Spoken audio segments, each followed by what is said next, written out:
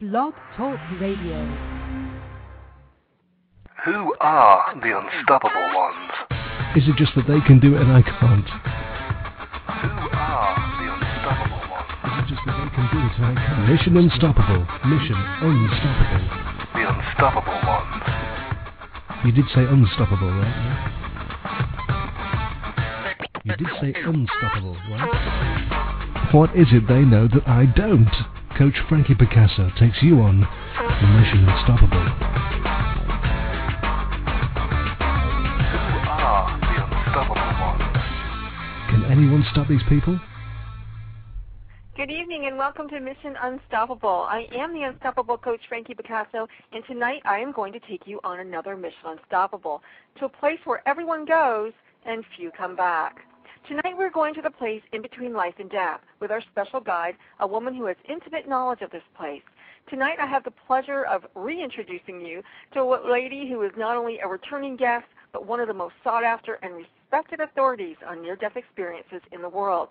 She's a pioneer in a world that is shrouded in mysticism, fear, and disbelief, and she paid a heavy personal price for being brave enough to ask questions, speak her truth, and pursue a career among researchers and academics who felt maybe she hadn't paid her dues. Today I can tell you she has more than made the grade, and she is one of the few people in the world that can tell you exactly what happens when you die. And not just from interviewing thousands of individuals who have had near-death experiences, but from her own as well. In fact, she has died 3 times and still lives to tell the tale. We're going to meet her in just a moment, but first stay tuned, stay close. The time is 8 p.m. in Toronto, 5 in Los Angeles, and 7 in Chicago. I'd like to thank the good folks here at Blog Talk Radio for allowing me to broadcast over their network, and I especially like to thank you, yes, you know who you are, for tuning in each and every week. Thank you so much. Tonight we're going to meet Dr. PMH Atwater, the woman first.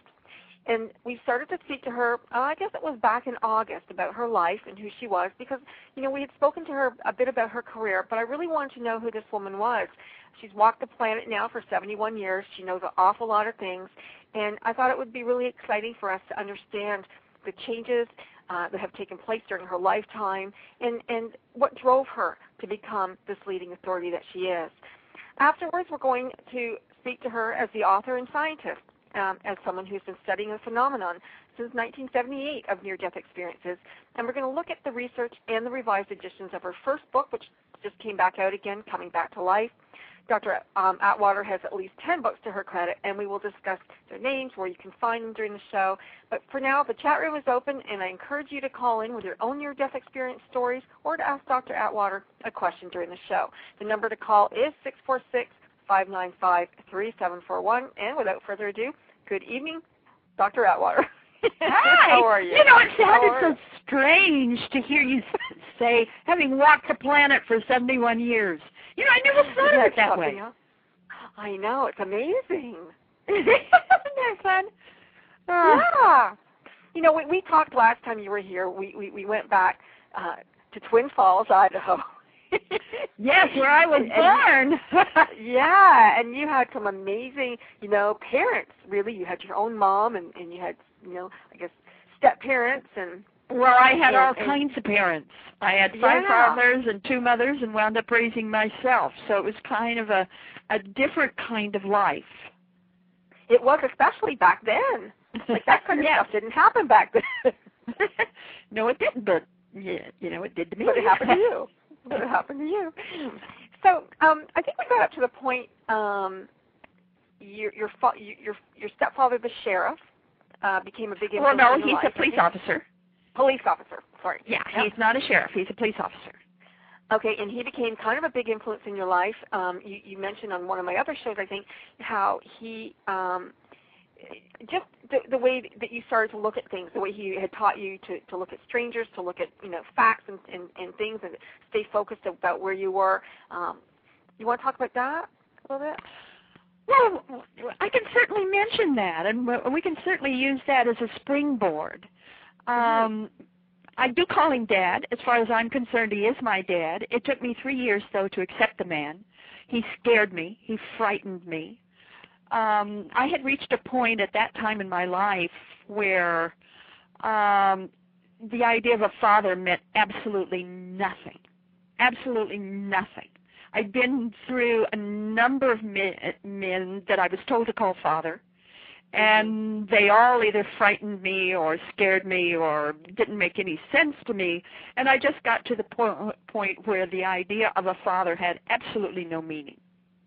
Yeah. So this man comes into my life, my mother's final husband and final lover, final in the sense of she finally met the one. It just took a long time.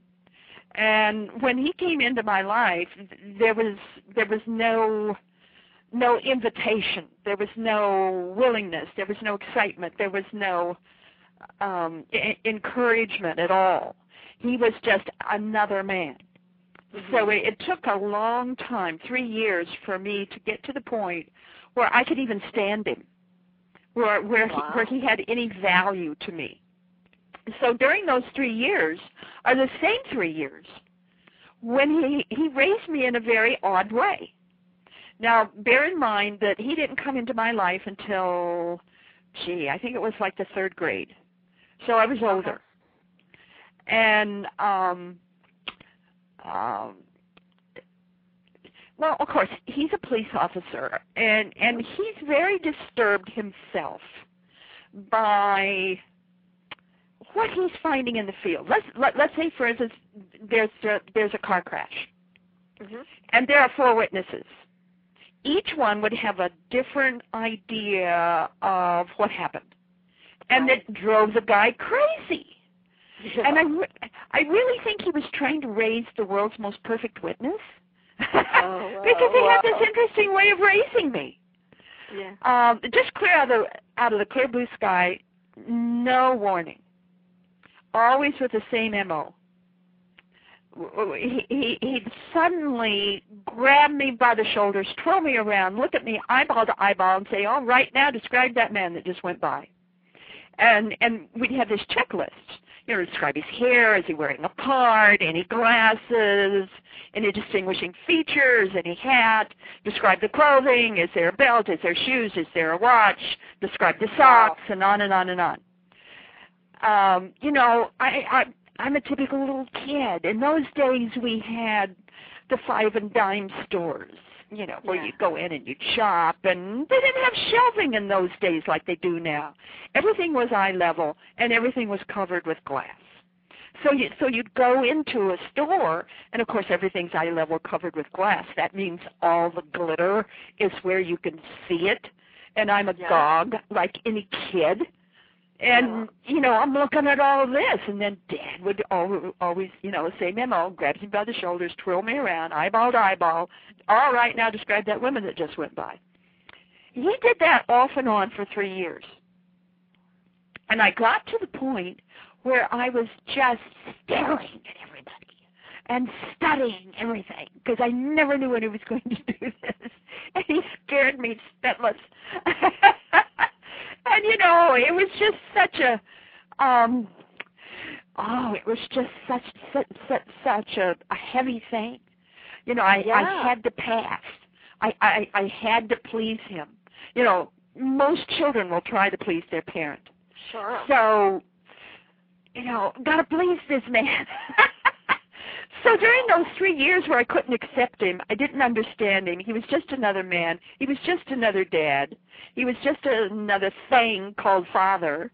Were the same 3 years when he's raising me in this manner. So, of course, there was a lot of counterpoints here. There's a lot of things going on. And he also had,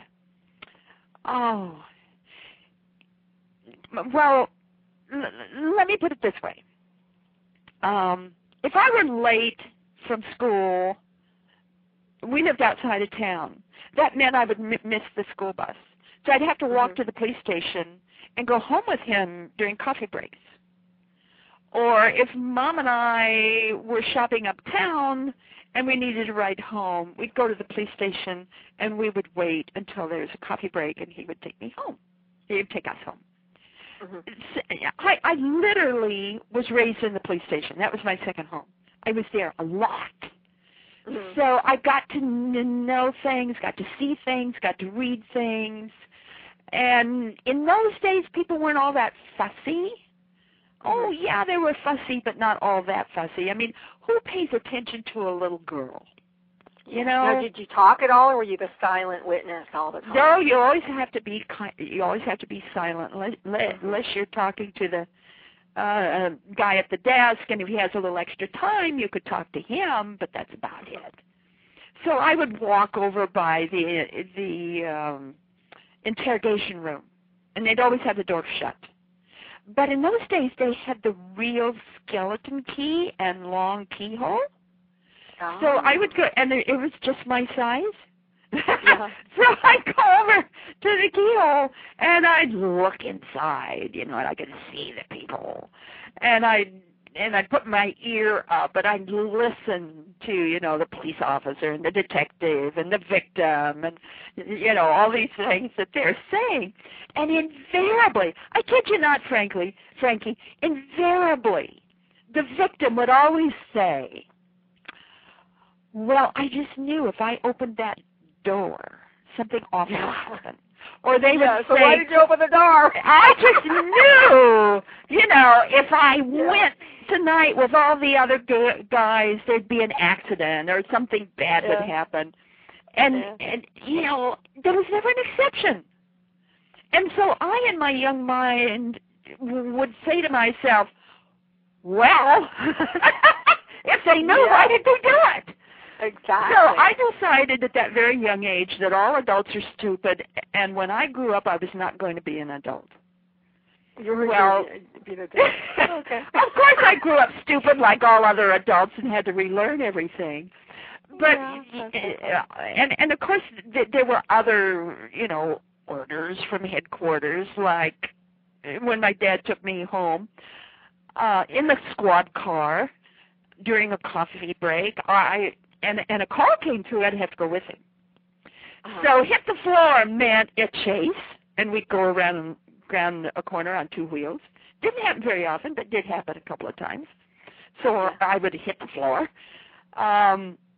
But very often I was at the scene of muggings or beatings, or once in a while an attempted murder or drunks or, you know, whatever. You know, in those days we didn't have television, so my television screen was literally the squad car windshield. That was my TV screen. And the understanding always was be invisible. Mm-hmm. You know, I can't move, I can't talk, I can't do anything. I have to be invisible. So I'm sitting in the squad car, usually in the back seat, and I'm looking through the windshield, and I'm seeing what's happening. And many times at night even, and I'm seeing all this drama happening before my eyes, and all I can do is listen and watch. So I did. I watched how people's bodies moved. I watched the impact that words would have on people and how they would respond, and any difference a word that is said would have, and intonations and expressions and faces and, you know, what the body does. And I just sort of grew up being an observer. That's the only thing I could do. It's just be an observer. So I grew up that way. So I had this kind of odd childhood, but also because that same time was a very mixed up time for me. Mixed up because I just was so torn between the two mothers, my biological mother and the mother that raised me. Very, very different people. I couldn't talk and walk in one house the same way I could talk and walk in another house. Mm-hmm. It would upset the other woman. So I couldn't even make the bed the same way in the two houses. So times were very confusing for me. Plus I was born, you know, we know now, didn't know then, I was born with dyslexia and synesthesia, which is multiple sensing, and I developed stuttering. And the nightmare of the first grade was just, can't even begin to get into that stuff. I mean, you know, it's World War II, Pearl Harbor. You know, and you walk into school and there's all these gold stars in people's windows. That's what they gave out then, was a large gold star decal that you had to put in or you didn't have to, but you could put in your front living room window as a sign that someone in your family had died during the war effort. Well, little kids know what's going on, so I'm walking to school, and you're seeing all these gold stars. Well, a gold star meant death. Yeah. And this one house had 6 new gold stars overnight. Wow. And I just stood there and sobbed. Yeah. I can't remember, Frankie, I can't remember one single morning of the first grade when I didn't have to quiet my shudders and stop my sobs just to walk into my classroom. Wow. I mean, it was so sensitive, weren't you? It was horrible. It was just horrible. And all throughout my growing years, I could never understand why a teacher would give a child a gold star for doing a good job. Oh, wow. Because a gold star meant death. Yeah. I couldn't make peace with gold until I was 50. I couldn't wear it till I was 60. Wow. I just was very, very uncomfortable with gold. So I'm growing up in this very unusual time, at least in my life, my mother's life, where I'm also wide open to nature and everything else. I mean, I could go to a person's home, go outside and run my hands through the dirt near their home and just let it sift through my fingers. And I could tell you about the people's health that live in that home, and I was always accurate. I could look in the sky and see the swirls and the way the sky went, and I would know about the weather that was coming. Again, I was always accurate. One of the things that saved my life was walking up in the high pasture and sitting on a log, bright daylight, and I would see the spirit keepers emerge from the soil. Spirit keepers are sort of like that substance that holds the world together. It's that substance or energy, I don't even know what to call it, that literally is the glue that holds the world together, the substance of the world, the matter together. Right. And they call themselves they call themselves spirit keepers. And they would emerge from the ground like a mountain bills, you know, really big on the bottom, and they'd come up to kind of like a top. And I would imagine, you know, a head and face and ears and mouth and hair, but none of that was there. But you could see through them. And and they would rise up all around me. And it's these spirit keepers that put up with me, would talk to me and teach me things, and they accepted me, and that really kept me from going over the edge. Was the spirit keepers? They enabled me to keep my sanity. So all of this is happening at the same time as what is also happening in school.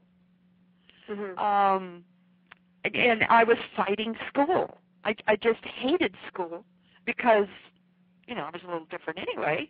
Well, you weren't like anybody in Twin Falls. Well, you didn't have special education teachers then. I mean, nobody'd ever heard of dyslexia. What's that? And still today, most people don't even know what synesthesia is, let alone back then. You know, I was the only kid in class who could see music, hear numbers, and smell color. Right. You know, it didn't go over very well. Talk to spirit people. Now, were you precocious as a child, or were you kind of shy and quiet? Which way did you go? Ooh. Sometimes I was very aggressive and loud. Other times I was very, very quiet and did my own thing. And other times I was very, very angry, almost to the point of being violent. So I don't know how I would answer What about that. high school? What happened in high school? Were you? I just read about your 50-year reunion in high school. I'm not sure how old that blog was. When was that? There's an article on my website called "Going Back to Idaho," and it's about my 50th high school reunion.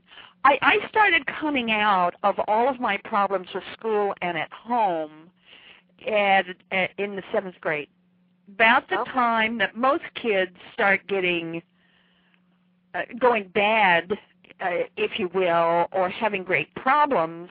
I was coming out of them.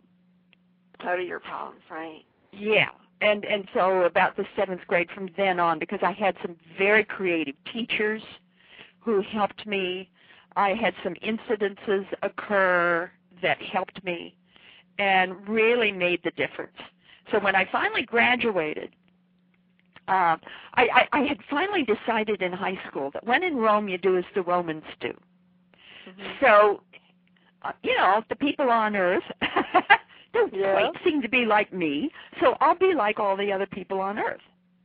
So I just decided, to be like everyone else. So therefore, when I graduated from high school, I tell everybody I graduated in the upper 11% because I missed the upper 10% by 1 point. So I told everybody I graduated in the upper 11%. So after high school, because I really want to, we're going to run out of time again. That's how we are. Yeah. So let's get to some more meat and potatoes. How old were you when you first got married and had your children? How 18. Old were you around? You were 18. Wow. 18. That was young. That was considered old. Really? Back then, that was considered old. I was going to be just, an old maid? just a... just a marm, because most of the kids were married at 16, 17. And the fact that I didn't marry until I was 18, I really had my aunts, and I had many of them. I think I had about five aunts and other family members, all very, very concerned about me and very worried about me that I would not find a man and I would not get married. So did they all do trolling for you and came up with the best candidate? Yeah, well, sort of. Something like that, huh? I did get married and had my first child. Kids, did you? I had 3 children. Mm-hmm. Yep. Had my first child when I was not quite 20, and then the next year had another one, and a number of years later had a third one, and we had planned to go on and have a second family. That is to say, more and more, but we ran out of money and just felt that would not be fair to the 3 we had if we had more. Mm-hmm. So we quit.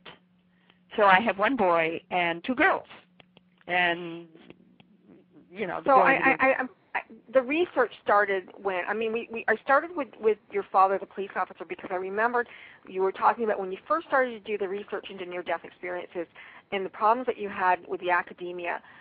You used the tools that he gave you, those tools of being a good witness. He started teaching me police investigative techniques at the age of 9. That's exactly what he was doing. Right.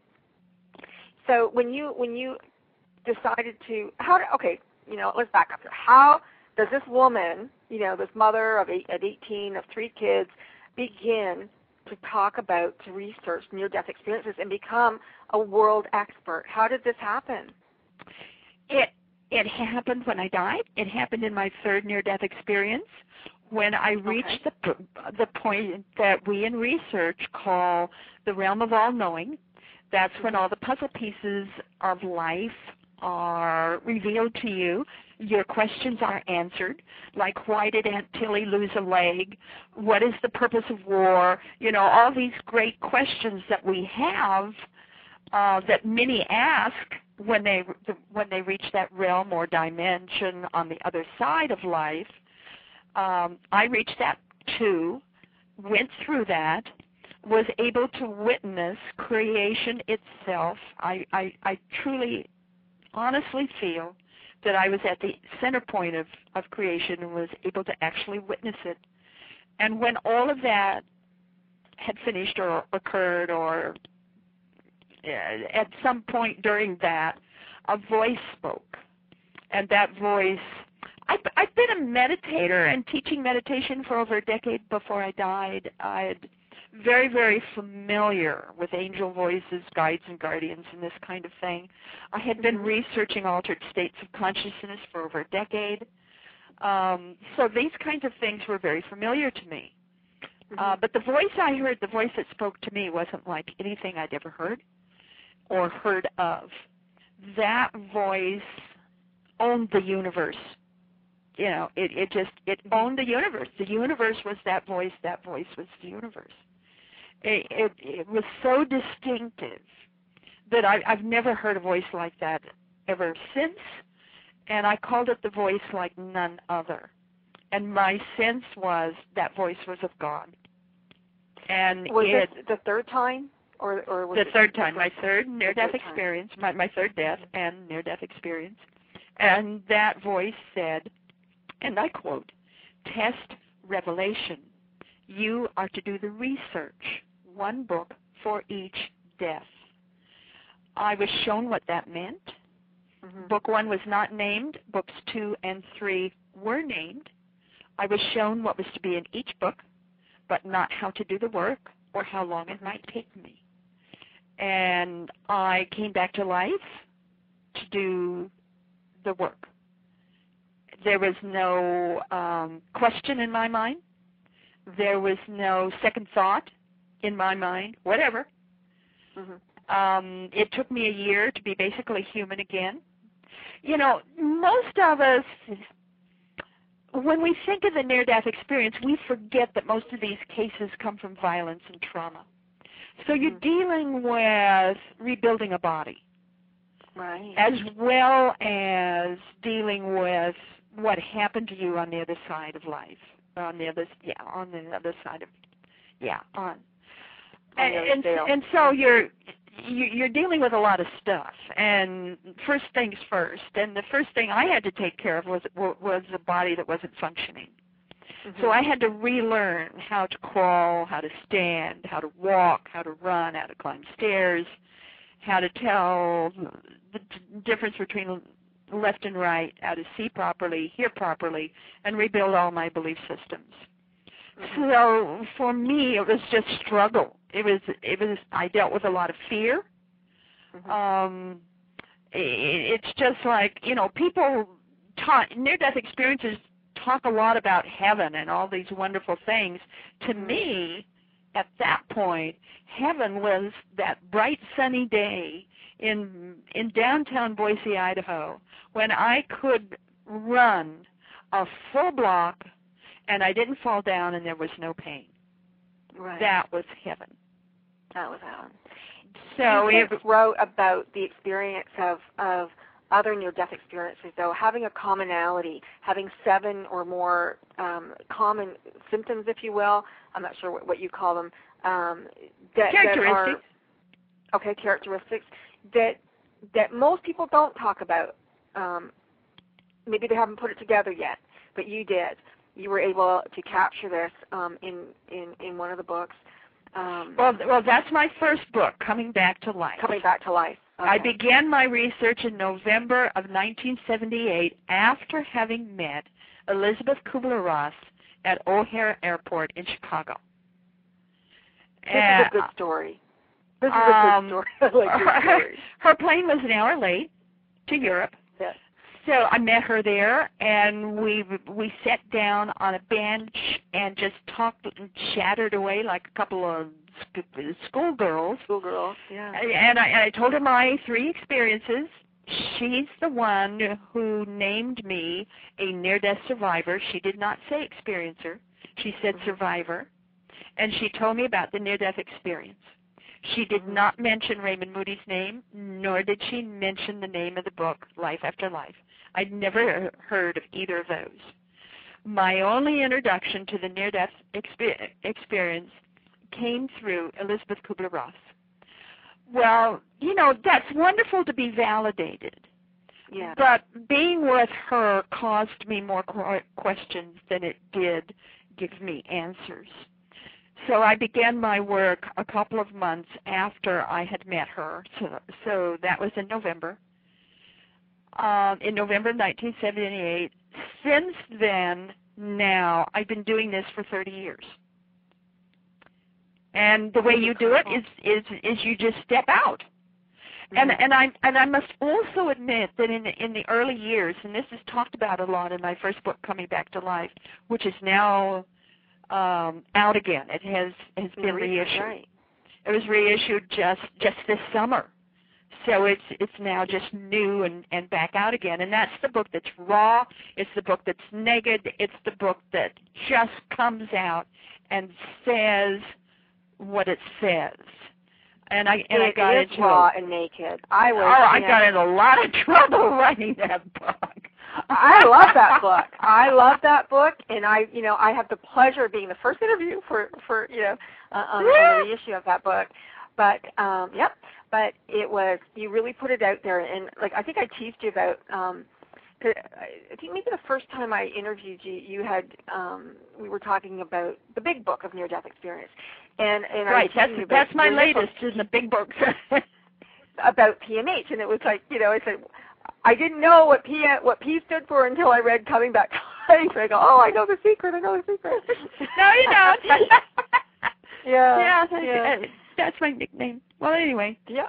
So that was so cute, and but that book, you were inexperienced in, I guess, being a writer, but you sure weren't inexperienced in what you wrote. And I think it's very readable. It's very, it's you. It's definitely you. Anybody who's listening to you will know, boy, that was PMH. And you poured your heart and soul out and were as honest as you could possibly be. And yeah, it was raw and it was naked, but it was so powerful. So I really acknowledge you for that. Oh, well, bless your heart. I got into so much trouble writing that book. And it might not hurt to do just kind of a brief review of why I got in trouble for writing Coming Back to Life. Talk about that one. Because and I said that in the intro, that will bring us up to date with what's happening in my life right now. Which I feel is significant. Maybe nobody else will, but at least it's significant for me.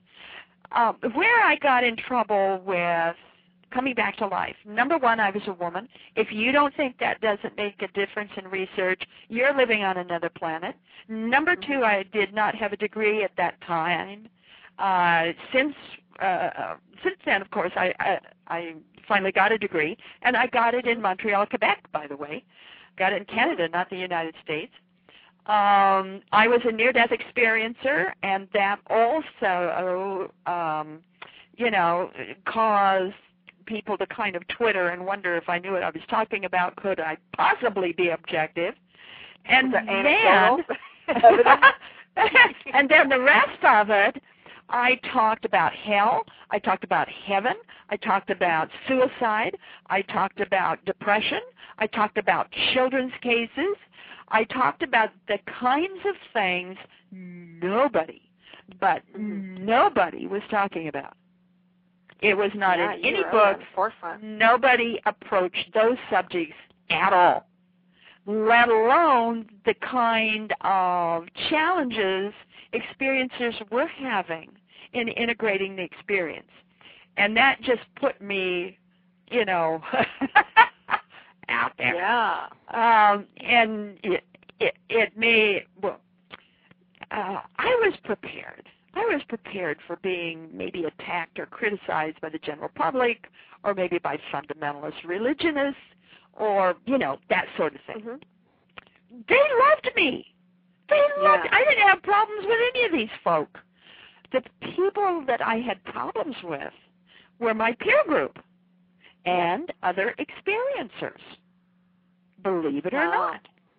Because in those days, if you didn't have the stereotypical kind of experience, you were a phony.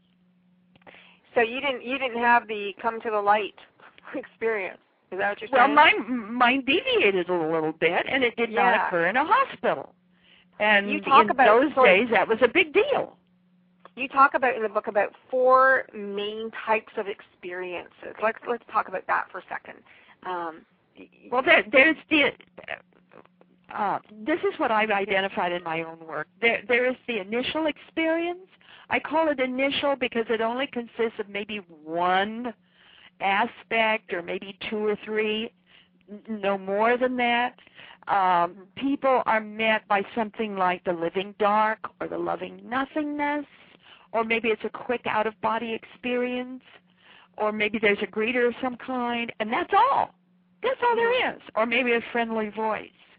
And children have a lot of these. Adults have these too, but especially children. It's like over 70% of the kids will have these kinds of experiences. They're usually very short, but they're very impactful. You know, you're always looking for after effects. It's the after effects that validate the experience, not the other way around. So you're looking for that pattern of after effects, which is both physiological as well as psychological. And I was finding that pattern in these initial cases, and no one could believe me. They all said, no, these are just figments of the experience, or these are just incomplete experiences. Incomplete my foot. You know, if you didn't die long enough. Go back and do it again. Well, you know, you're looking for impact and intensity, and it's there. And then, of course, the hellish or unpleasant experience.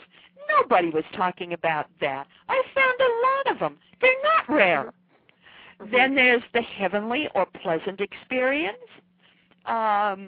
Most of us are familiar with that one. That's the one that's in most of the books, on television, the documentaries, so forth and so on, when not even half of the people have it.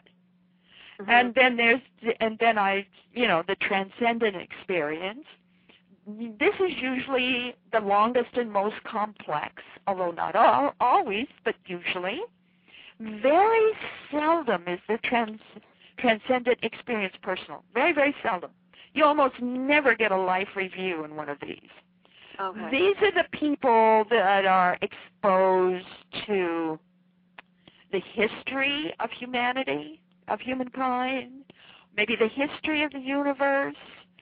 They might wind up in some kind of college being taught on the other side. They might hop a light ray and tour the universe. You know, these are the more complex ones.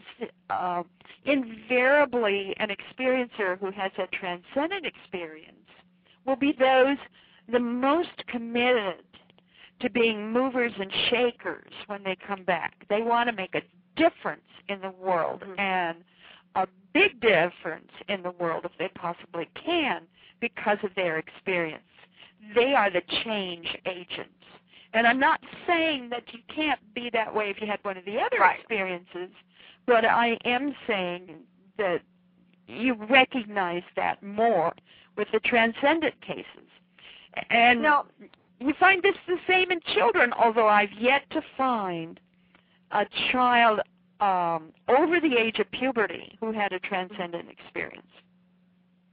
Was there anything around any kind of commonality, any kind of, it seems hard to imagine that there is, but did they have to go that far for you to die and come back to give you that same message? Could they not have done it a different way?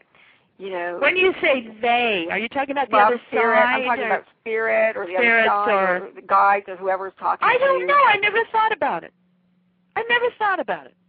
That never concerned me. I never said, why me? I never wondered why this happened to me. Those questions were never there. You know, when you're saying, why me, you can also say, why not me? Oh, so and I wasn't saying, I guess the question came from the perspective of, you know, when I had my really bad accident, and I kind of, like yourself, I knew why it happened, but I was also told later that they felt that it had gone a bit too far, that it didn't need to go as far as it did in order for me to get the message I was supposed to get. So I just wondered if, do people have to die to get? Well, certainly the not. message? No, certainly not. You can get the same understanding or a similar understanding from any kind of transformation of consciousness, whether it's a Kundalini breakthrough or shamanic vision quest or baptism of the Holy Spirit or religious and spiritual disciplines. You don't have to go through what I went through. I love to tell this little story about my husband, who has the same understandings or similar to mine. Yeah. I haven't heard the story. We're a perfect match. And he's got his through becoming a karate monk. Really, he went into the monkhood aspect of karate and transcendental meditation. He was one of the Maharishi's kids. Well, anyway, we were talking about this one day, and I was pounding the table, and I tend to be a little more demonstrative than Terry. Anyway, I was pounding the table, and I said, this isn't fair. I had to bleed and suffer for what I learned, and you got it so easy. And he was patting my head like a little puppy dog, and he said to me, well, he said, I have a theory about that. And he went on to explain himself, and he said, it's my thinking that those people who need more of a shove in life get experiences like you. The rest of us don't need it. Yeah, okay. And I think the man's right. Look, I died 3 times, not once. But I call it the heavenly sledgehammer effect. Okay, he had the same experience, but did he come back with the same characteristics as those who have died? He did not have the same experience in the sense of dying. Right. He learned the same things through a very different kind of modality. In other words, by becoming a karate monk, by getting into transcendental meditation, through that route, that then helped him to begin what we often call the inner journey or the inner process of learning more about himself and what life is really all about and how to live. But I got it through violence. I talked about it, and people are probably wondering, what the heck is she talking about? So some of the elements were that you came back with this unconditional love for humanity, but the love of a partner was a little bit more difficult to do. You came back with a more intense psychic ability. They come back with feeling a little out of sorts, I guess, in their own body and in their families. And what else? Well, you don't really fit. You really don't fit quite like you did before. But you see, Terry got all of that, but he didn't have to have the pain and the violence. Okay, that's what I was getting at. Did he still get those? He got his through the discipline of karate, and becoming a karate monk, which is very strict, sort of like kung fu, only it's karate, and through transcendental meditation. So he went the other route and got essentially the same thing, came essentially to the same place in his understanding. So how long did it take him to do that? Almost as long as it did me. Oh, really? It was a long process. It did not happen in a year or two. Okay. But you died. I mean, any idea that spiritual enlightenment comes in a year or two is a phony idea. Sure. It takes time. It's like peeling an onion, and each layer gets a little bit shorter and it's quicker to peel and, eventually get to the core of that onion. This idea of learning what it's all about, Alfie, kind of thing, it just takes time. Once you think you've got it, then you find out, oops, forgot a few things. I really don't have it after all. And you get that understood, and you come to find out, well, I didn't know that. I'm not as smart as I thought I was. Because, we're always coming back to integration. We're always coming back to applying what you know. And that's where you get caught, is in applying what you know. Because invariably something will happen that will just punch all your buttons. And you find out, well, I didn't understand that that well. I really didn't handle that in a way that I wish I could have. And that kind of brings us up to what's happening in my life right now.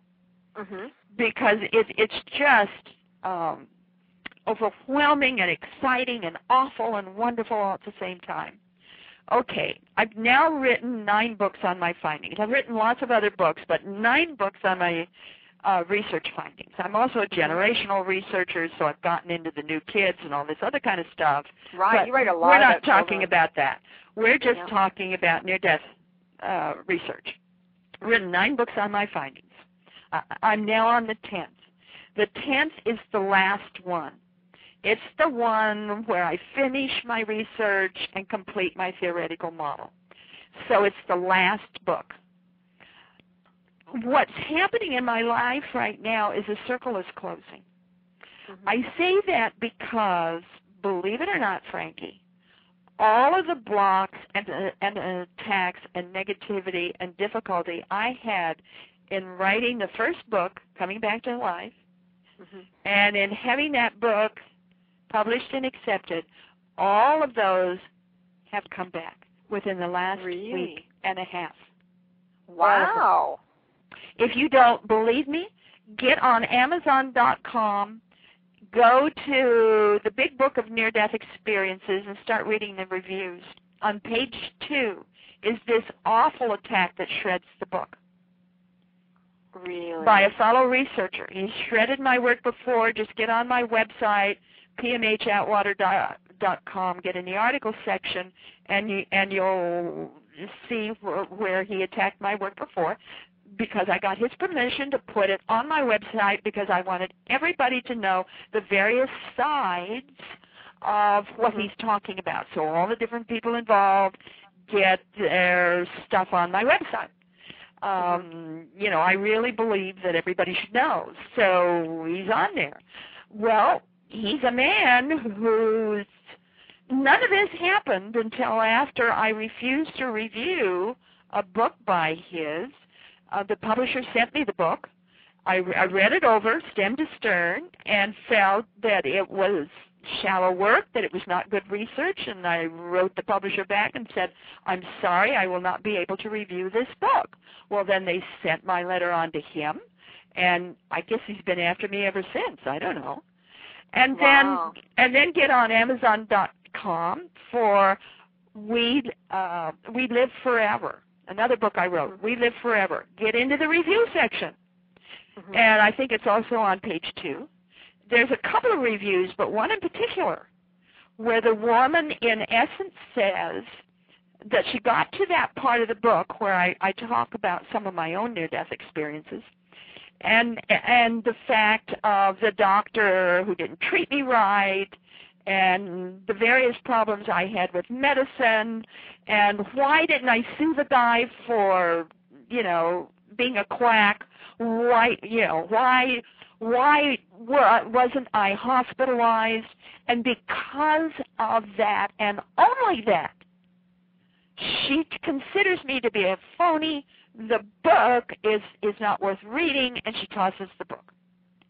Wow. Just because my case was not the stereotypical kind of case. It's more raw. A lot of cases are blood and guts all over the floor. Maybe blood and guts all over the accident scene. Maybe, a lot of cases come from medical mistakes. And not all of us can sue the guys or gals. In my case, 2 other people beat me to the point and sued the guy for malpractice. And I read that in the paper, and I thought and I was planning on doing it myself. I read that in the paper, and I thought, gee, I'm not after blood money. I just want the public to know about this doctor. And I figured the other 2 people's case would be enough. So I didn't pursue it. So she condemns me because I didn't pursue it.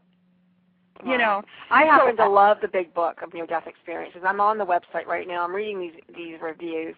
Are you there? Are you reading them on Yeah, Amazon? I'm reading it. .com? Yeah. This is real. Yeah, I'm reading them right now. And every one of those things that I had trouble with before, including a steep reduction in my royalties because people aren't buying books right now, and just one right after another, some of the same people, including experiencers that I had challenges with before, are back, and it's like I'm looking at all of this, and I'm recognizing that a circle is closing.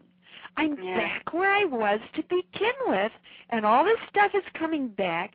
And just in the last couple of weeks, I've taken on as a spiritual discipline to look for the perfection in whatever is happening. Mm-hmm. So I do my little screaming because I honor my physical self and I honor my human self, and I'll do my little screaming, and then I step back and I look for the perfection. Mm-hmm. And when you look for the perfection in the return of all that I faced before, all that I faced in doing my research, and the fact that I'm completing my work, that, dear, is the explanation of why I am here, why I was born, what it's all about. And it really, really, at least for me, gives me great peace that it is all part of a divine timing, and that it is all unfolding in the best possible way. I could have never done the work I did without my strange and screwy childhood. I would never have had the passion and the determination to write all the books I have done, to do all the research I have done, had I not been condemned for my work. You know, sometimes failure is good for you. Oh, absolutely.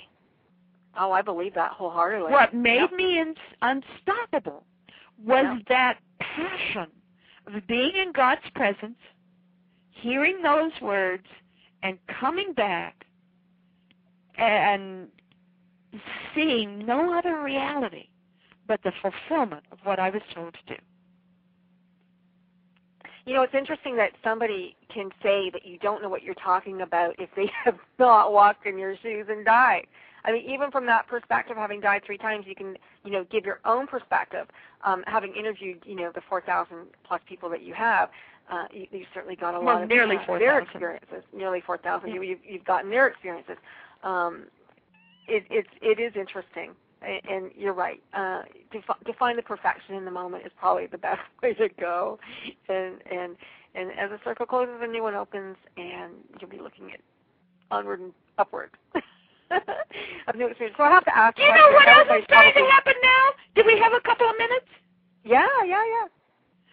I was at the ARE, which is the Association for Research and Enlightenment, in August because I was one of the speakers, and I had a little extra time, and I know Robert Grant, so he was holding an inspirational writing workshop, and I had some extra time, and I figured I'd go attend, and here's this big countdown about what you can do and what can come forth from the inner self, and all these inspirational things that can come from your writing. So he got us all in this relaxed state, and the lights are low, and I decided, I'll just take a nap. And I feel this little warm body on my right shoulder, and 2 little paws on either side of my right ear. I mean physically. And I'm aware of this little nose coming into my right ear, and I hear this tiny little voice say, "Hello, my name is Henry Oopsie-Baby, and I have a story to tell you." And I wrote it down. Yeah. And there's been 6 more come through. And there's supposed to be maybe 15 to 20.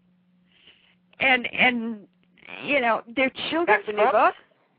They're children's books. It's a series of children's books that help them return to the womb and remember being born, remember the time in the womb, remember being born, remember seeing spirit on both sides, remember what death is really like, and you know, all different kinds and ways of dying, for the purpose of helping children to remember, to help parents be able to talk to their kids about these kinds of things. Because in my research of the new children, half could remember their birth, a third had pre-birth memory. Wow. I mean, these kids know this. They remember this. They want to talk about this, but what parent will talk about it? Yeah, right. They think and so here's these little animals coming forward, and their stories, they're all short little stories about just that. So God only knows where that's going to go. You know, I'm supposed to be writing my 10th book, you know, on my research findings. So here I am minding my own business when this little critter comes to call. So I sent out, you know, I did the little stories, 6 of them as an example, and with my proposal and sent it out to my agent last week, so I don't know.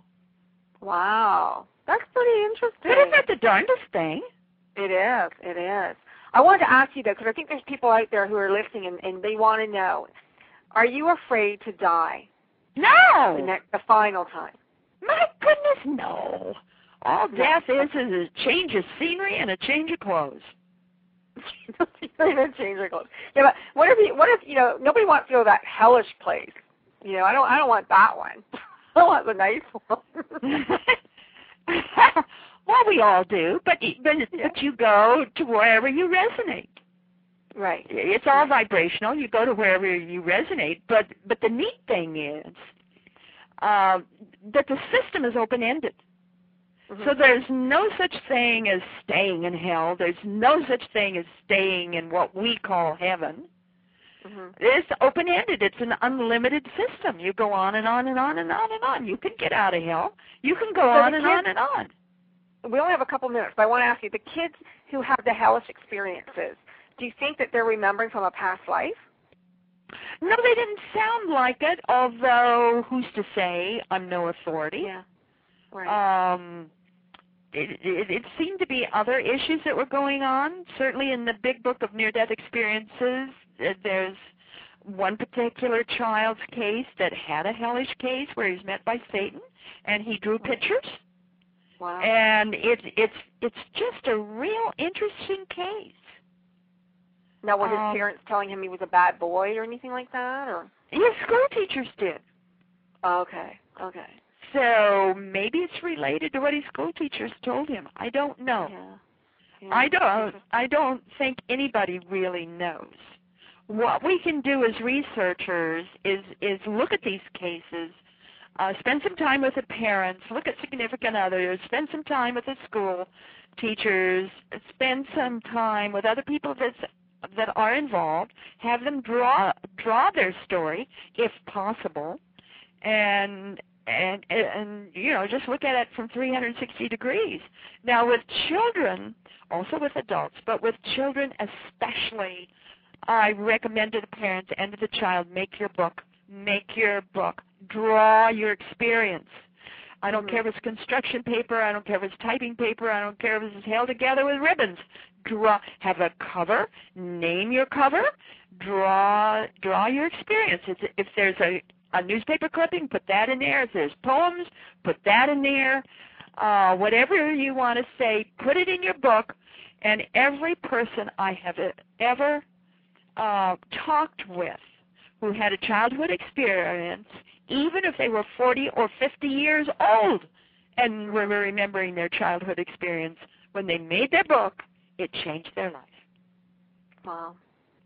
I have one more question for you because we're almost out of time, but I do have a really dear friend on in our chat room tonight, and he was having, I guess he's been trying to have his talk to his guides, go to the other side, have one of shamanic experience. And do you have any books on that? Did you write anything about how to do that? Shamanic experience? No.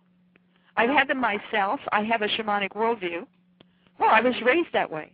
I mean, that's the way I grew up. And that's what helped me to keep my sanity. There are a number of books out there that are very good. There was one in particular that I wrote the foreword to. It might be on my website. You might look in other books section and see if that one on shamanic development is in there. But there's a number of really good books out now on shamanism, so I'm sure he's going to be able to find whatever he wants. We are out of time again. We have been listening to Dr. PMH Atwater. You can go to her website. It's dratwater.com, isn't it? Or no, or pmhatwater.com. Yeah, pmhatwater.com. And you can find all of her books and gazillions of books and all of her stuff and lots of blogs and lots of stories and lots of amazing things. As you can tell, she is an amazing woman. So thank you again for coming on Mission Unstoppable. Thank you, Frankie. I think you're amazing, too. Thank you, and as soon as the new books come out, the little kitty books come out, I'd certainly like to have you come back and we can talk about those. That's going to be exciting. Okay, dear. Thank you, and thanks to everybody. Have a good evening and watch the presidential debate. Okay. It's on tonight in a couple of minutes. Oh, okay, good. I'll let you go then. You go watch it. Take care. Bye-bye. You too. Bye-bye. Thanks. Good night.